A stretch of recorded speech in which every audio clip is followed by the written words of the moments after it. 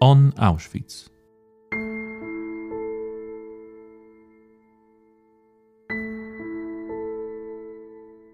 The history of Auschwitz is exceptionally complex. It combined two functions, a concentration camp and extermination center. Nazi Germany persecuted various groups of people there, and the camp complex was continually expanded and transformed. In the podcast on Auschwitz, we discuss the details of the history of the camp, as well as our contemporary memory of this important and special place.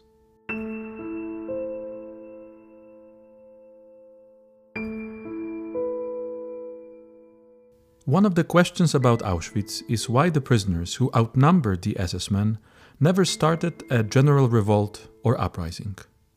Dr. Piotr Setkiewicz and Dr. Wanda Witek-Malicka of the Museum Research Center discuss the impact of the first contact with the camp reality, the adaptation of prisoners to the conditions of existence, and the possibilities of starting a revolt among the prisoners.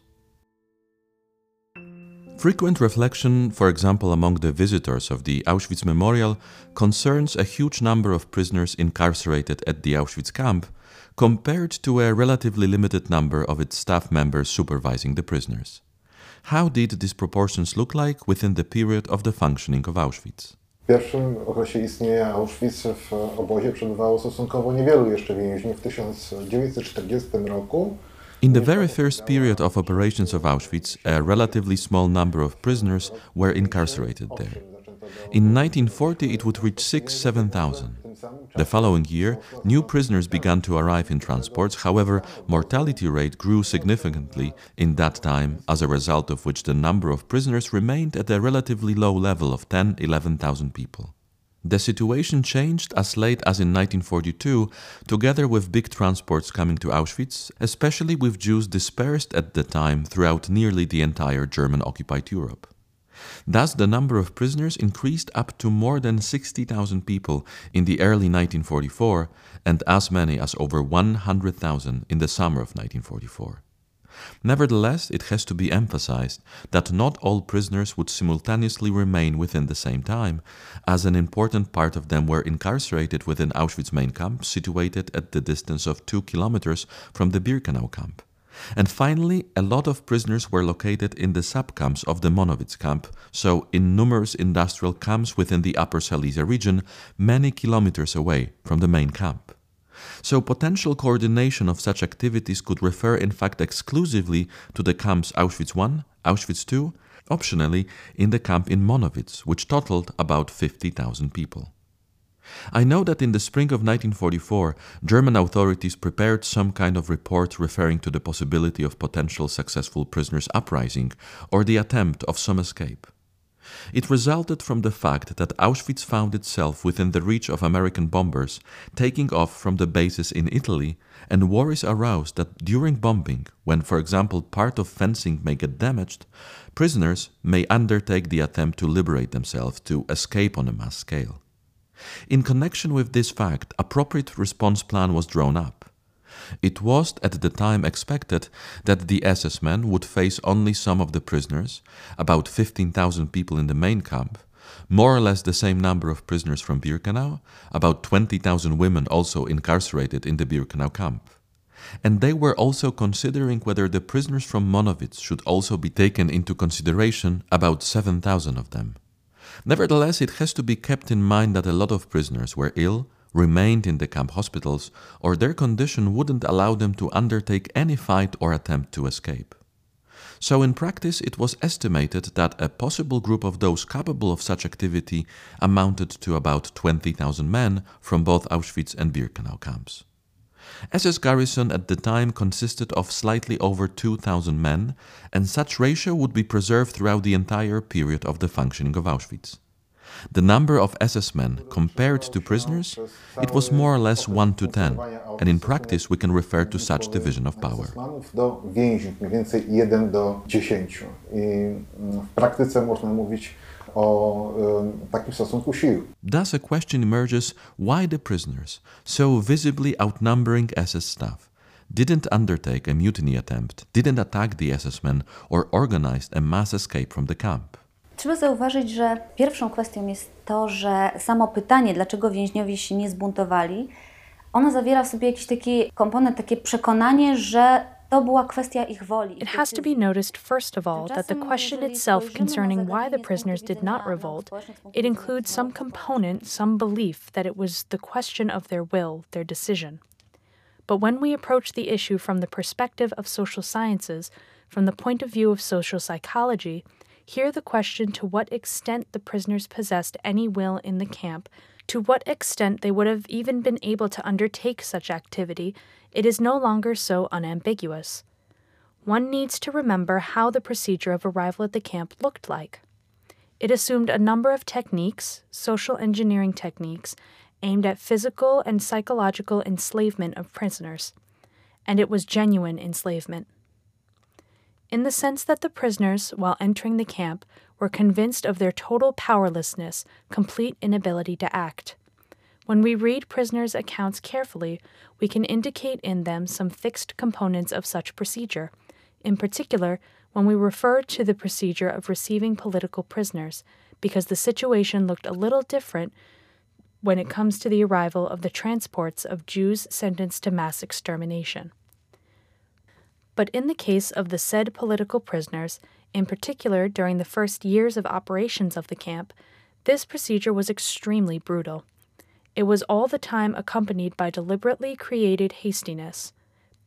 Prisoners recall that they were constantly rushed, beaten, ordered to hurry up. They were forced to run to the camp. Permanent time pressure was present, and this made the prisoners incapable of any reaction, of setting any paths of sensible self-defense against the atrocities they experienced in the camp. I mean, they were able to avoid blows, react to the commands given, but they were unable to look around the area, to notice the situation around them, as all orders from the moment of their unloading were performed hastily and accompanied by a lot of brutality. So here it is on one hand connected with extreme informational overload, a lot of stimuli falling on them, and on the other hand, authentic, real threat to their life. The danger of being beaten, shot already while entering the camp. And when we read the accounts of former prisoners, carefully concentrate on their testimonies. A lot of them claim that yes, shock was indeed their first reaction. It was disbelief, and most of all fear, and their reactions to the procedures upon arrival were very instinctive. For example, avoiding a blow, trying to escape from authentic danger. Then the prisoners would fall into camp reality, which was for them totally unexpected, and in which all cause and effect relationships known from free life would turn out not to work. All their behaviors would turn out to be inappropriate in given circumstances. In social sciences, such condition is referred to as normative anomie, when the standards known from everyday life become suspended and not applicable in any way. We can find in prisoners' accounts the fragments in which they describe their disorientation as while reacting in a way that they would normally do it outside the camp, it suddenly turns out that they expose themselves to a huge danger. A prisoner who during the formation of the first roll call reports the need to go to the toilet, in a way that you think you should do it, suddenly gets beaten by a capo. So here this powerlessness and lack of knowledge on how to behave, what to do in order to avoid this beating and brutality, resulted in prisoners being totally paralyzed by this fear, this dread. Within the initial stage of their incarceration at the camp, they were incapable of creating any effective scenarios for their actions. Because in our everyday lives we do not even realize in how many social situations, practically all of them, we act on a kind of functional autopilot. Some behaviors are automatic, some scenarios permanent and obvious. So prisoners entering the camp would try and behave in the same way, while it very often resulted in aggression and exposing their life to danger. Antoni Kempinski, while referring to this very first moment of entering the camp, called it a nightmare. And it seems an appropriate analogy. Just like a nightmare which is full of unusual things, those that seem irrational and unreal. But at the same time, one cannot do anything about it, does not possess any power, any possibility to act or oppose the course of events. And this reflects to some extent the psychological setting in which prisoners would remain in these first moments of their incarceration in the camp. Researchers involved in studying the subject of prisoners' adaptation in the area of social studies or psychiatry and psychology agree in general that this adaptation to camp life, constituting a necessary element of entering the new reality, can be divided in 2 stages. The first one was characterized by feeling totally incapable of anything, completely deprived of the influence on anything. The shock as well. This stage was accompanied by panic, fear that would totally paralyze a prisoner's ability to undertake any initiative. They were faced with the situation in which the only thing they were able to do was to react in the simplest possible way, instinctively, to the appearing stimuli. It has to be kept in mind all the time that these stimuli, or the majority of them, were considered by the prisoners dangerous, life-threatening. This compulsion, instinctive feeling of the necessity to remain alive constituted another element influencing the behavior that made any reflection difficult for the prisoners. It seems to me that when we refer to whether the prisoners were capable of organizing any rebellion, and we consider why they didn't do it, having this ability to make their choices in mind, then here, at this first stage of adaptation to camp reality, it seems to me that from the simple psychological point of view, there was no such option. The prisoners were unable to organize any mutiny as they were incapable of establishing these effective scenarios for their behavior. They were unable to recognize this reality, so radically different than the normal. In the period that followed, the prisoners would adapt more and more effectively, even though it also has to be considered here that the process of adaptation to camp life did not constitute a 0-1 phenomenon. It rather has to be described as spread over a certain axis, from this initial panic and initial instinctive reactions to the increased level of adaptation. And of course, the prisoners in all this, in their attempts at various levels of this adaptation, would stop and reach different levels. Prisoners' adaptation would take place within various fields, from the simplest one, so physical, or even physiological adaptation. Prisoners living in the camp were subjected to continuous stress and pressure. It was accompanied by constant fear. This would cause typically neurotic psychosomatic reactions, and this formed another harsh element, also hindering the first stage of adaptation. All these symptoms that we know as reactions to stress, either from the digestive system or perception disorders, memory impairment, limited perception, it all accompanied prisoners' lives during their first days at the camp.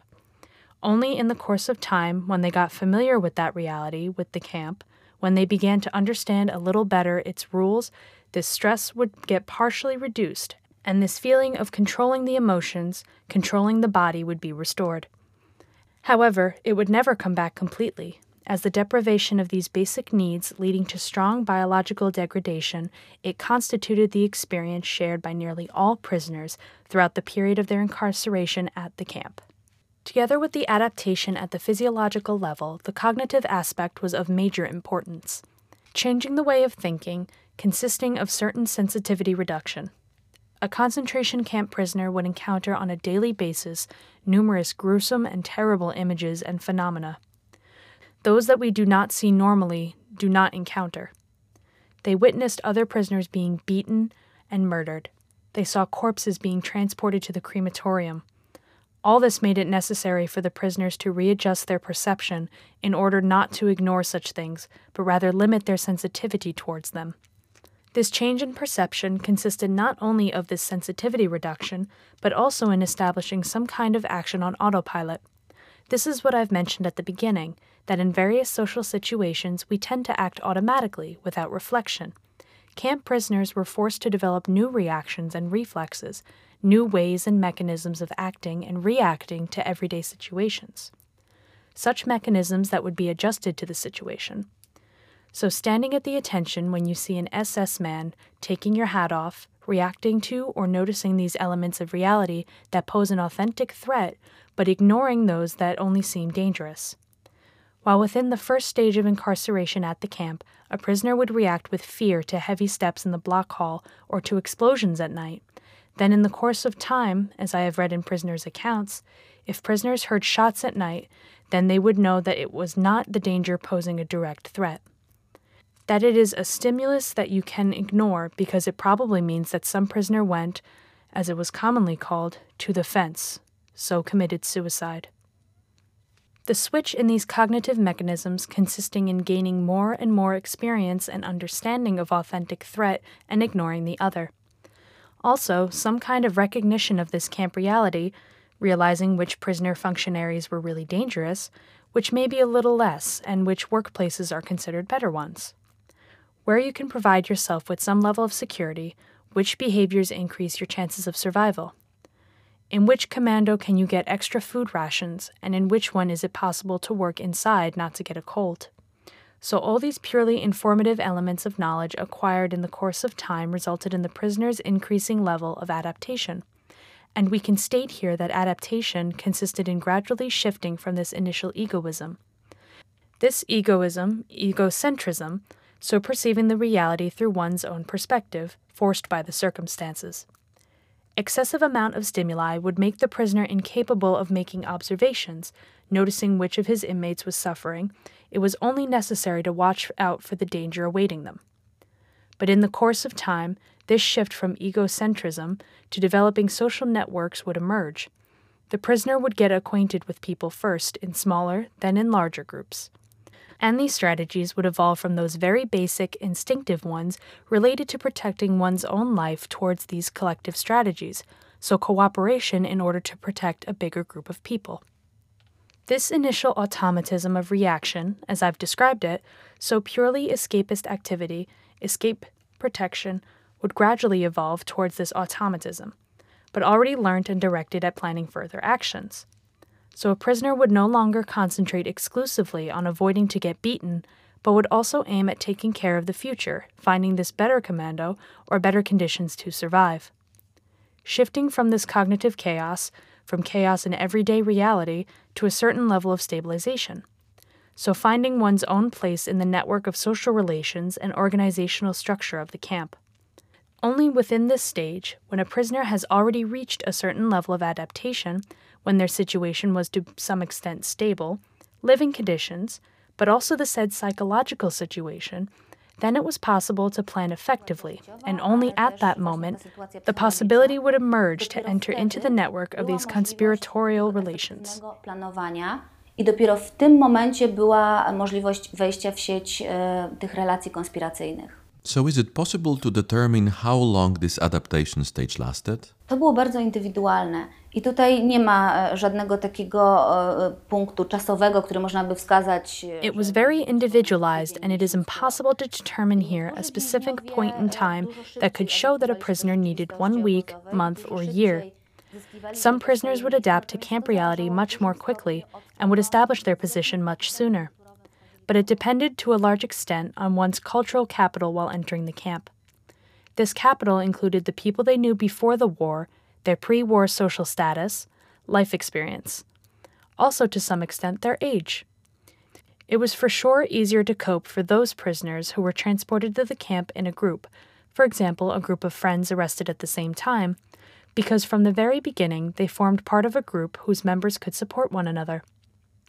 It could also be easier, for example, for military men, because military drill introduced at the camp, so for example, the command to form groups of 5, perform the orders, to act under this pressure of commands and tasks was easier for them.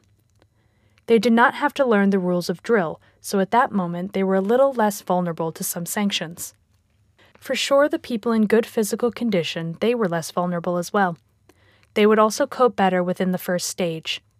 Definitely higher chances to survive were shared by the prisoners who, right after being transported to the camp, met their pre-war of pre-camp friends who already had their situation at the camp somehow stabilized, who found themselves already within those safe networks of relationships, and we know the examples of such prisoners who, thanks to the fact that they knew somebody, then old prisoners would immediately take care of them upon their arrival at the camp. In this way, their chances to survive would increase. Such example, one of the most prominent, is probably constituted by the fate of Ksawery Dunikowski, who, taking into consideration his age upon the arrival at the camp and the fact that he was a member of intelligentsia, not a specialist, then in practice his chances to survive were very low. but almost from the very beginning, he could count on the support of other prisoners who already remained in the camp, and he probably survived thanks to this fact. Więźniów, którzy już w tym obozie przebywali i prawdopodobnie dzięki temu przeżył. You have mentioned a group of military men. Already in the first months of functioning of the Auschwitz camp, this group began to establish their associations, the origins of camp conspiracy. To było dla ludzi tych dość oczywistym, żeby znajdując się w obozie koncentracyjnym również podejmować działania. Yes, because it was quite obvious to those people to undertake quasi-military activities, even while remaining in a concentration camp. So, in particular, to organize themselves, to find people who would lead such groups. It was often referred to officers, but not necessarily, who before the deportation to Auschwitz obtained higher army ranks. Immediately, other soldiers had the ability to get subjected to such individuals. These people should, at least in theory, possess some organizational skills, some abilities to control the functioning of such resistance movement unit. Such groups began to emerge in Auschwitz during the first months of camp operations. They, on one hand, consisted of former military men. On the other, they were also people with strong ideological bonds. So those conducting some political activity before the war. There were also socialists at Auschwitz, so it was the group formed by the activists of Polish Socialist Party. Initially, though, these attempts to establish camp conspiracy would mainly concentrate around former military environment, who often knew each other from before the war or from trainings that they had undergone within the same units. It was also easy to gain the trust for those people because they were well known, but it was also assumed that military men should represent some values that made it possible to believe that they were, for example, incapable of treason. It was extremely important. The very first camp conspiracy units were established among such people, and they would develop. It was not only the group led by Captain Witold Pilecki, but also other groups concentrated around other military officers that, in the course of time, by recognizing one another and noticing that such organizations existed within the camp, began to unite in order to undertake joint actions. It was the beginning of this organized camp conspiracy, at least when it comes to Polish prisoners. Because here it was of course easier, as initially there were more Poles in the camp, and it of course referred to officers and professional soldiers of the Polish army. But the prisoners who would later arrive from other countries, in particular Jewish ones, they usually didn't have such experience. Such opportunities concentrating around former soldiers was not possible either, which resulted from a number of issues. In particular, probably from the fact that they were Jews transported from many different countries, and then that their path towards reaching this stability at the camp was usually harder and longer. In practice, it meant that these prisoners could cooperate with one another within the group of functionary prisoners, those within which they managed to find some relatively safe commandos. It was never possible to say that some kind of work or some position at the camp would ensure a certain level of security. But for sure, the people who worked, for example, in the camp warehouses or some workshops, they had higher chances of survival. They were able to go in their perception beyond the horizon of a few next days. In connection with this fact, they would form the foundations of such organizations. They began to help one another and could notice that it was bringing positive effects. As a result, as described by Captain Pilecki, a group of Poles was established. Members of this organization distinguished even by their appearance from the entire crowd of other prisoners. Their striped uniforms were clean, they in general looked stronger and healthier, while the life of other prisoners was harder, and this organization would really rarely reach as high level among them as within the group of Polish military men. Wśród nich był tak wysoki jak w grupie polskich wojskowych. Were the plans for inciting the uprising or for prisoners' self-liberation to any extent realistic? Were there any chances of their success? Trudne pytanie. Myślę, że w konkretnej sytuacji obozu Auschwitz można było mówić o jedynie... It is a hard question. I think that in specific circumstances of the Auschwitz camp it was exclusively possible to incite some rebellion that could result in a mass escape attempt. And such activities were being prepared at the camp. However, it seems that the expectation towards such uprising, even among sensible conspirators, were excessive. It resulted to some extent from great motivation to oppose the SS men. From excessive hope that thanks to outnumbering the SS, even making a big sacrifice, it would still be possible to defeat them, because there are so many of us. The plans assume the crystallization of an initiative-driving group of prisoners having a plan and trying to somehow bring it to life. Those who, at the agreed moment favorable for their plans, would perform it upon a specific command. And all other prisoners, even if not involved in camp conspiracy, would get carried away by this plan and follow in the footsteps of these fighters who would attack the Germans within the first moments of this uprising. So it was a plan that could not have become true. No one should have any doubts about it, considering also other attempts of this kind being undertaken, either later at Auschwitz or in other similar concentration camps. Where it would turn out that such a plan, assuming the attack on a few SS men, depriving them of their weapons, then with their use shooting more SS men, depriving them of their weapons, etc., etc., it was just impossible to get implemented, because sooner or later the alarm would be raised. The speed at which the camp staff was able to organize themselves, arrive at the scene of such event, it is necessary to remember that Auschwitz had its alarm subdivision. There were lorries available at any moment.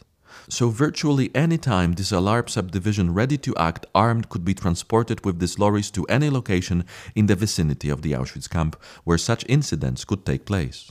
Maybe from the psychological point of view, the conspirators just wanted to believe that such plan of self-liberation could be possible. But adopting a realistic perspective, it is very questionable. And in fact, all these plans, not only developed by Pilecki's organization, but also by other conspirational units within the camp, were the same. If we take a look at further organizational plans by the Polish Socialist Party, so the idea to trigger the uprising by Sonderkommando prisoners, they would assume that a relatively small group of prisoners was enough to significantly weaken SS forces within this first stage. For example, the plan by Socialist organization would state that about probably 2,000 prisoners could be enough, that over 600 such determined fighters would first attack the SS men. They would attack the SS garrison in the number of 200 people, and 100 prisoners per each post within large guard chain would be enough. 50 to liberate the female camp. It was totally unrealistic. As the prisoners possessed practically no means to defend themselves, the SS men were equipped with firearms. It's true that these were not some latest models, but totally enough and operational in order to keep under control those vulnerable prisoners. One can read somewhere in survivors' account that they heard that there was some conspirational weapons depot in the camp. It is false. That the prisoners had some grenades or guns at their disposal, which they obtained in various ways. It was false too. While the Germans, the SS men, possessed a significant arsenal, limited in fact mainly to some ordinary rifles, Mauser 98. This weapon was later replaced by Czech WZ-24 rifles. They also had automatic rifles or machine guns and grenades. What's more, taking into consideration that Auschwitz was located within the open area, where the only forest would in fact be the forest in Birkenau and potential hiding places were situated far away, it was necessary to keep in mind that during such mutiny, such uprising, many hours would be necessary to reach some hiding places. This would give the SS men enough time to call for help, as here it was necessary to bear in mind not only the intervention of the entire garrison of over 2,000 SS men within the immediate vicinity of Auschwitz and Birkenau, but also the SS men that could be transported from other subcamps, for example from Monowitz. An important contingent of Luftwaffe troops, about 800 men who operated anti-aircraft cannons supposed to protect IG Farben plant against American air raids. Finally, police formations were stationed in Oświęcim and gendarmes. There were those quasi-military troops later used by the Germans to form the Auschwitz Volkssturm Battalion. So it can be estimated that in 1944, at Auschwitz and in its nearest vicinity, there were about 5,000 armed SS men and soldiers representing other formations. We also have to remember that the Germans, of course, had the possibility to call in some reinforcements from other garrisons and military units from the Upper Silesia region. There was the case when a dozen SS men from the Ukrainian unit rebelled and began their escape towards the forest in the area of Chełmek or Libionz. They were easily stopped by local police posts, and soon after, the Germans were able to gather over 500 gendarmes, the soldiers of Wehrmacht and other police formations, which would of course give them huge advantage over a dozen Ukrainians. Ponad 500 żandarmów, żołnierzy Wehrmachtu i różnych innych formacji policyjnych, co oczywiście dawało im ogromną przewagę nad kilkunastoma Ukraińcami. If we take into consideration all these aspects that you have mentioned here, that any form of self-liberation was rather impossible, then another assumption can be made that the visions of this future moment, of self-liberation, made it possible to preserve the hope and the feeling of some future ability to act? Myślę, że tak, że to był taki istotny element samoobrony psychicznej. I think that yes, this constituted an important component of psychological self-defense. In fact, each prisoner incarcerated at the camp would dream of getting out of this institution. Many of them used to think how they could escape, even if unconsciously they felt that they would never be able to make it. But these dreams of leaving the camp and maybe not defeating the SS men, but at least escaping, they were for sure for them the source of power and hope that there exists something outside the camp. Something is waiting for them, a different life, and maybe they will come back there. We know it from prisoners' accounts that this psychological self-defense, escaping in one's own thoughts outside the camp in any way, it was crucial to increase the chances to survive in order for the prisoners not to break down. Po to, żeby właśnie więźniowie się nie załamywali.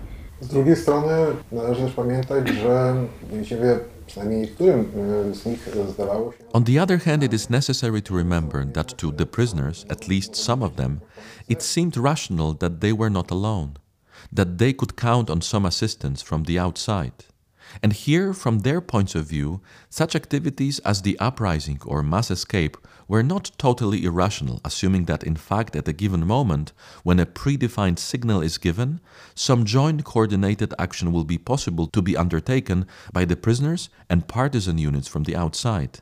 Then the chances for such uprising would not be so completely minimal. But the prisoners could not know how limited the forces were in fact, in particular those of the Home Army, but also other units forming partisan troops in the area, how weak they were. We know it from the members of this resistance movement around the camp, that at a distance of a dozen kilometers from Oświęcim, there could be about 40-50 soldiers carrying any kinds of weapon. Not only guns and rifles. But camp conspiracy members would also expect that in such case total concentration of Home Army troops would not be possible, that even if there are not many partisans in the immediate vicinity of Oświęcim, then maybe it will be possible to have them brought from any other location. It was not that simple either. How would it be possible? They would be forced to ride or march on some forest paths. It was very hard and imprecise, and the commanders of the Home Army were aware of this fact, and finally they never gave their consent for such action. But for sure, the preparations to some uprising or the attempts to organize, potential attempts to collect primitive weapons, they could have some sense in the situation when the SS men would begin mass execution of prisoners in face of the approaching front line. Because this constituted a common source of apprehension among the prisoners, that for sure the SS men would not keep us alive as we had witnessed their crimes. So in this particular situation, even quite desperate plans consisting simply in burning the barracks, which could constitute a signal for some partisan members from the area to come to the rescue. Here, it wasn't even about rescuing a big number of prisoners, but to rescue anybody. Then such plan, in fact quite desperate, would be justified. I wtedy taki plan, w sumie dość rozpaczliwy jednak, byłby uzasadniony. Jeżeli zastanawiamy się, czy takie plany powstańcze w ogóle mogły mieć miejsce, to trzeba zwrócić też uwagę na ten aspekt związany z rzeczywistością psychokulturową obozu. If we consider whether such plans for the uprising could take place, it is necessary to also look at the aspect connected with psychocultural reality of the camp.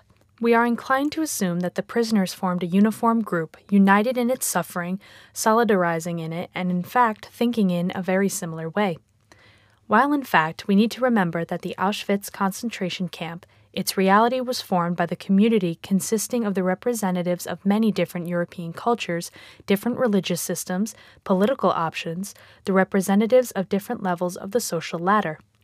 so this community was not absolutely unified.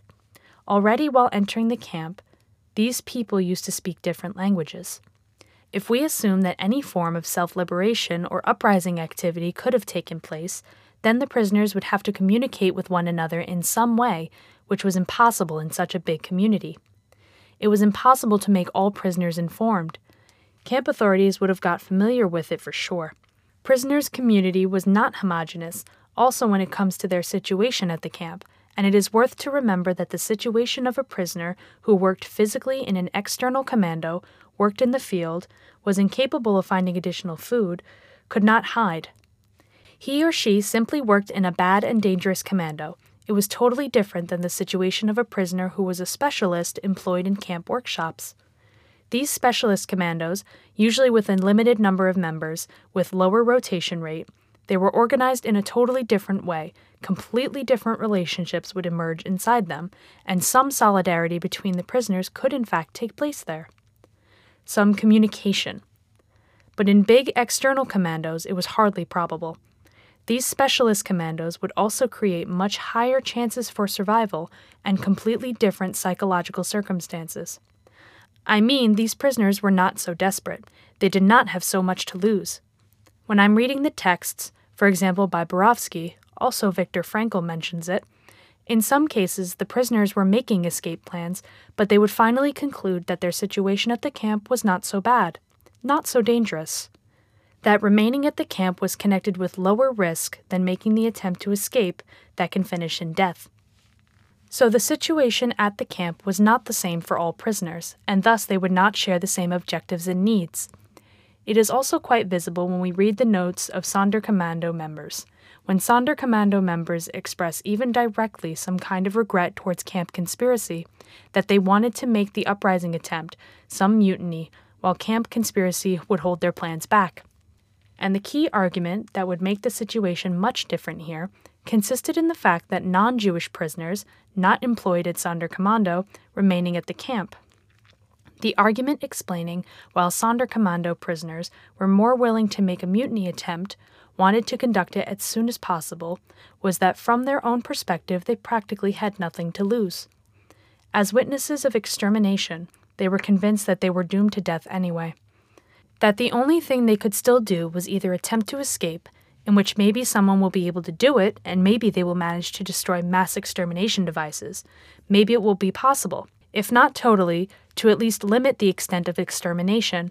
They were more motivated indeed for the mutiny to take place as soon as possible, while camp conspiracy members did not feel this pressure so strongly. Natomiast konspiracja obozowa tego przymusu nie czuła w takim stopniu. Należy pamiętać, jakiego rodzaju doświadczenia mogli mieć ludzie w tym czasie, tylko więźniowie, to znaczy It is necessary to remember what kind of experience people could have at that time, not only prisoners.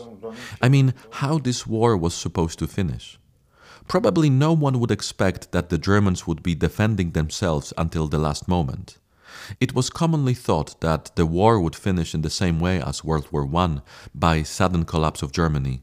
Just as it was the case in 1918, so with soldiers' rebellion, some mass strikes in Germany initiated by desperate people fed up with the war, during World War II, additionally exposed to mass air raids. So it was not so irrational, because there was the attempt of a military coup, Operation Valkyria.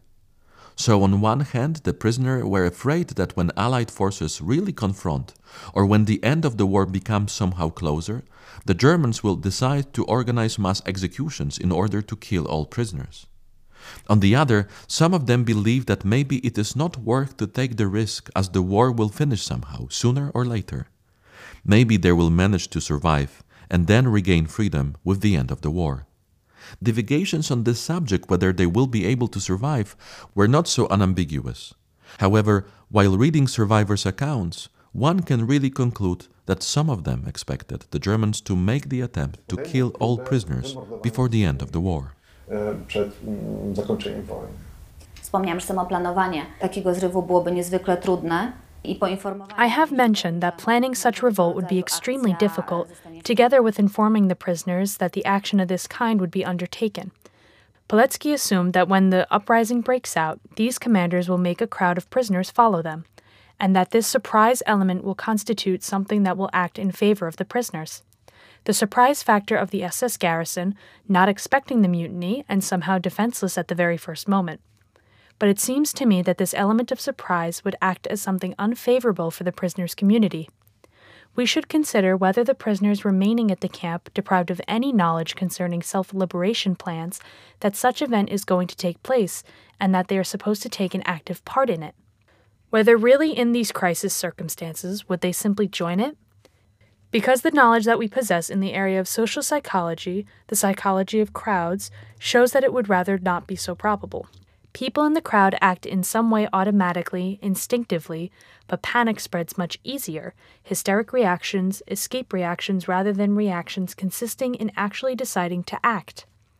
What is more, psychology describes such phenomenon as informational social influence. It means that when we do not know how to behave, when we are confronted with a situation that we do not understand, to which we are unprepared, then we base the decision on what to do on other people's behavior. So if the majority of prisoners had been disoriented, then most probably they would not have undertaken this action, would have remained passive. All the more so that passivity and avoiding the unknown were one of the strategies of survival at the camp, developed by a vast majority of prisoners. The prisoners knew that in order to survive, it was most of all necessary to remain unnoticed. One should rather hide behind the crowd or inside the crowd than stand out. It was always connected with danger. So this passivity learned at the camp as an effective strategy, I think, could here successfully hinder the activity of a crowd of prisoners. I do not state that prisoners for sure would not take up the fight, but that the probability is very low. Nie twierdzę, że więźniowie na pewno by tej walki nie podjęli, ale uważam, że to jest bardzo mało prawdopodobne.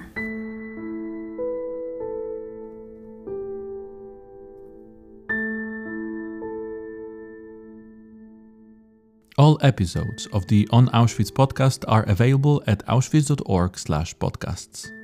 We kindly ask you to support our mission and share our podcast in social media.